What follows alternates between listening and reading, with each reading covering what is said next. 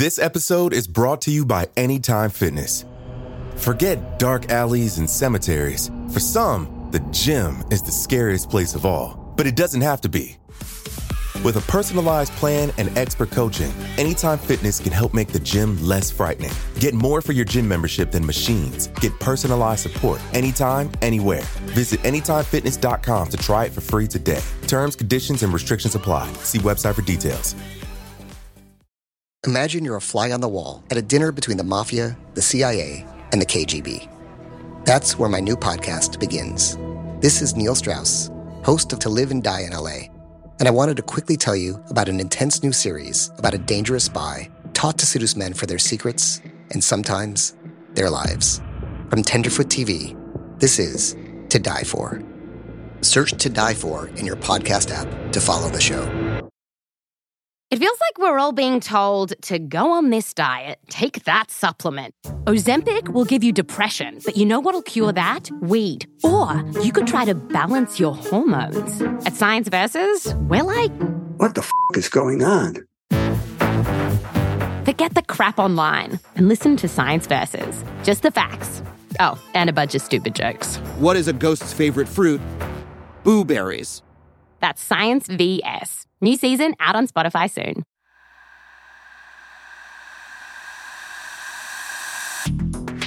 Welcome to Parcast Crime Bites. We wanted to give our listeners some additional content to help them dive even deeper into the true crime world. Every week, in addition to your normal Con Artists episode, we're exploring the most fascinating true crime themes covered across the Parcast network. We've collected short clips from some of our most popular Parcast originals to help us explore ideas like motivation, method, and madness, and show how interconnected the true crime world really is. You can find these original episodes for free on Spotify or wherever you listen to podcasts. A list of episodes that we used will be posted in the episode description. Today we're discussing serial killers' first murders. What do the murders look like, and how does a killer's modus operandi change after their first slaying?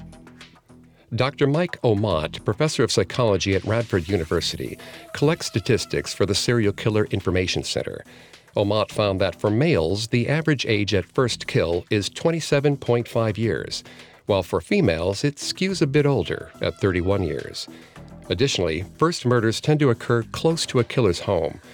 Criminologist Scott Bond posits that this is due to the comfort and familiarity it offers them. But a killer's behaviors may change over time. At first kill, a murderer is inexperienced and may make mistakes that they eventually learn from. For example, David Berkowitz, a.k.a. Son of Sam, was a serial killer known for his shooting spree that left 6 dead. But Berkowitz's first victims, 2 teenage friends, were attacked with a knife. Berkowitz was so shocked by the blood at the scene that he ran away screaming. The incident made him change his MO, switching to a .44 caliber revolver. Other things may change over time, such as the killer's motive or the amount of time spent planning a murder. Serial killers may also go outside their comfort zone, killing victims further away from their own home. Sometimes, however, an initial murder is so successful that the killer continues on in the same fashion for years. In today's Crime Bites, we'll hear clips of 3 different killers' first murders.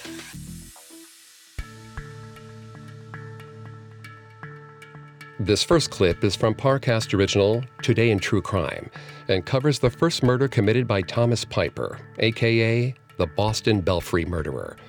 Between 1873 and 1875, Piper killed 2 people and assaulted another.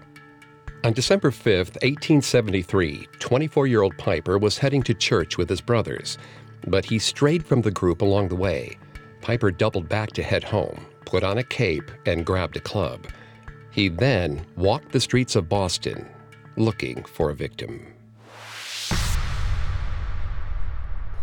Bridget Landrigan, a young maidservant, was on her way back to her mistress's home after a night out with friends, unaware of the eyes that were fixated on her every move.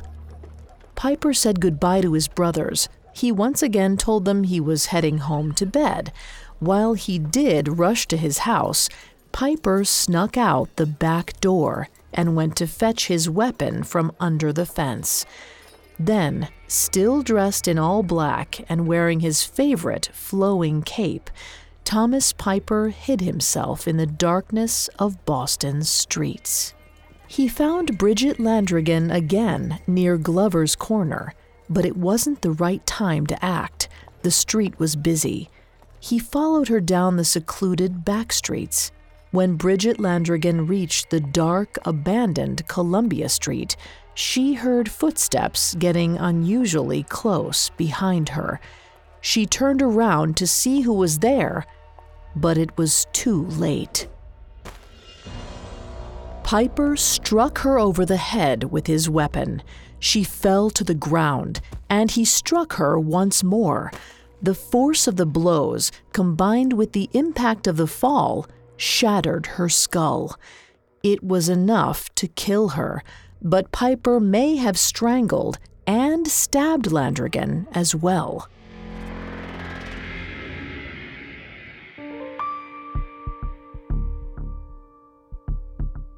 Following that clip from Today in True Crime, Boston was stunned by the murder, and in the following days, suspicion fell on many. One of their suspects was Thomas Piper himself, but the police couldn't find any solid evidence linking him to the crime, so he was let go. The next year, Piper hired a sex worker named Mary Tyner. They went to her house to complete their transaction. The next morning, Piper struck Mary in the head with a hammer. Afterwards, Piper fled, thinking she was dead, but she miraculously survived the brutal attack. In May 1875, Piper lured 5-year-old Mabel Young up to the belfry of the church and beat her with a hammer. Piper was finally caught after he tried to move the body. He was arrested and sentenced to death for his crimes. Thomas Piper's first and subsequent victims were strangers to him. But next, we'll take a look at a killer who preferred targeting her own family. Coming up, serial killer Mary Ann Cotton kills her first victim. This episode is brought to you by Anytime Fitness. Forget dark alleys and cemeteries. For some, the gym is the scariest place of all, but it doesn't have to be.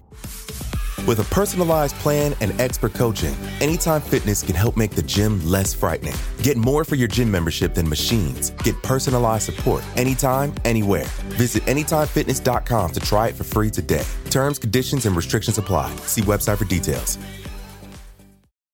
Now back to the show. So far, we've looked at a killer who selected a stranger as his first victim. But what causes someone to turn their murderous impulses toward members of their family? The next clip comes from Female Criminals and covers serial killer Mary Ann Cotton. In 1852, 19-year-old Mary married 35-year-old William Mowbray after finding out she was pregnant. The baby didn't survive, and neither did the children from Mary's next several pregnancies. To make matters worse, William changed jobs often, which meant Mary was uprooted frequently, forced to move between homes and communities, a situation she found frustrating. After 4 years of marriage, Mary would finally have a surviving child, a daughter, and then a second and third. But the babies didn't seem to bring her the joy she craved.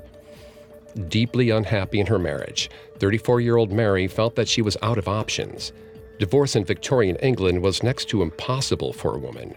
So Mary decided to break societal norms and strike up an affair with a man named Joseph Nattrass.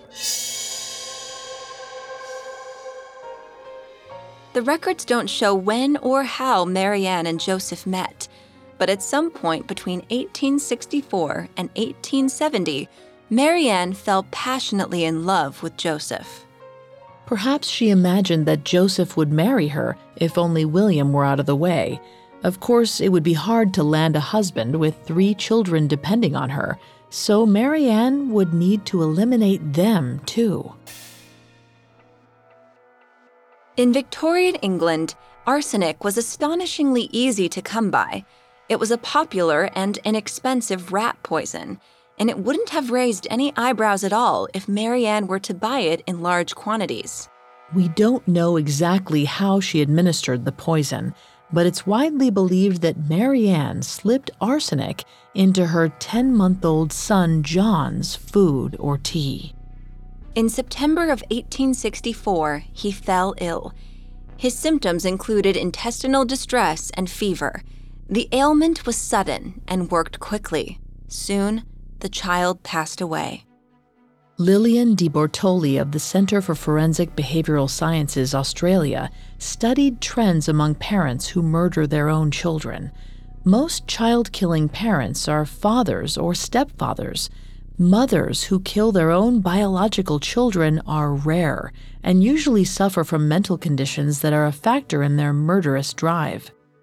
After so many losses, William barely batted an eye at John's death. In his mind, the only notable thing was that the tragedy brought with it a silver lining. William and Mary Ann were able to collect the insurance payment.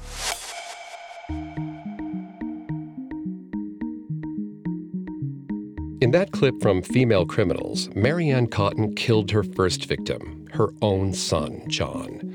But John would not be Mary Ann's last victim. Her son was little more than a warm-up. She soon set her sights on her husband. After William died at his wife's hand, Mary Ann went on to marry 3 more men, all of whom died of gastric fever. All 9 of Mary Ann's children also died after suffering stomach pains. She collected life insurance payouts for nearly all of the deaths. Arsenic poisoning is known to cause stomach pain and gastric issues. Though Mary Ann is suspected to have killed around 21 people, she was only convicted of 1, her stepson, Charles Edward Cotton. For this crime, she was sentenced to hang. Like Mary, our final killer also used poison on her first victim. Our last clip is from Serial Killers and covers Elizabeth Wettlaufer, a Canadian nurse who killed 8 senior citizens in her care and attempted to murder 6 others. Elizabeth worked at a long-term care facility in Woodstock, Ontario. In June of 2007, 40-year-old Elizabeth attempted to kill her first victims by injecting them with insulin. Fortunately, they survived, and Elizabeth's crime went unnoticed. But 2 months later, Elizabeth was ready to try again. On August 11, 2007, Elizabeth was on a double shift. She arrived for work at 3 p.m. and went on her rounds. Although the exact trigger is unknown, at around 6 p.m., Elizabeth began to think about ending James's life. She later described this feeling. There was always that red surging that I identified with God talking to me. Then I'd go get the insulin. That night, she did just that. Around 9:30 p.m., Elizabeth slipped into the windowless storage room and opened the medical fridge. She reached inside and hastily grabbed a spare insulin needle. Elizabeth went into James's room, assuring him that the doctor was requesting he get a vitamin shot. James didn't think anything of it. Since she'd already practiced insulin dosage on Clotilda and Albina, Elizabeth knew just how much insulin would end James's life, and how quickly. She injected him with 50 units of short-acting insulin. James didn't resist. As soon as it was over, Elizabeth felt an immediate release of pressure. She started to laugh, soon dissolving into a hysterical fit. But James didn't go quietly. Throughout the night, he struggled.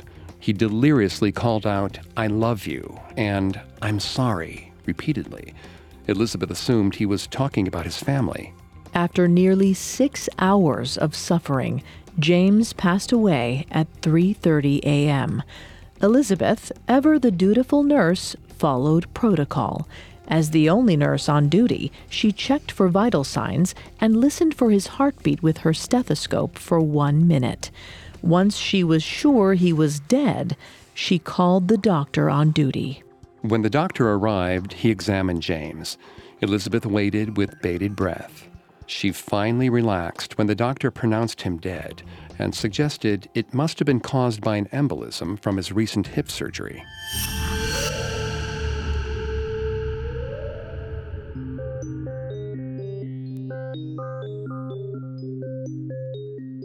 In that clip from Serial Killers, long-term care nurse Elizabeth Wettlaufer took the life of her first victim by injecting him with insulin. In September of 2016, Elizabeth checked into an inpatient drug rehabilitation center where she confessed to her crimes. For nearly a decade, Elizabeth had been injecting patients with insulin, killing 8 seniors in her care. Elizabeth admitted she knew right from wrong, but she committed the murders because of a surge she could not control. She also said that God or the devil or whatever wanted me to do it.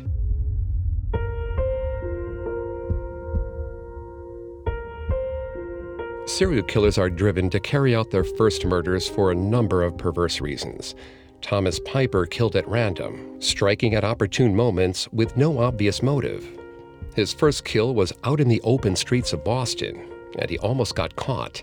So for his next 2 attacks, he tried to find more private places, such as a church belfry. Marianne Cotton's first monstrous kill was her own 10-month-old son. Her weapon of choice, arsenic, was so effective that she continued her poisoning spree for many more years. In the end, she was likely responsible for the deaths of 3 husbands, all of her own children, and several more who got in her way, all in a misguided quest to find the happiness that had eluded her entire life. Guided by a surge from a higher power, Elizabeth Wettlaufer used her professional knowledge of medicine to kill her first victim in an almost undetectable way. Indeed, her first murder was so successful that she may have continued killing for much longer had she not eventually confessed to her crimes. With their first murders, these 3 serial killers took tentative initial steps down a dark new path. With 1 successful kill under their belts, they took what they learned and moved on to their next victims, cementing their place in infamy.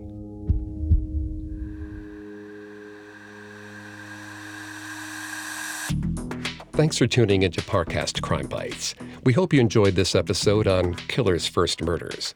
We'll be back next week with a new episode on the deaths of political figures.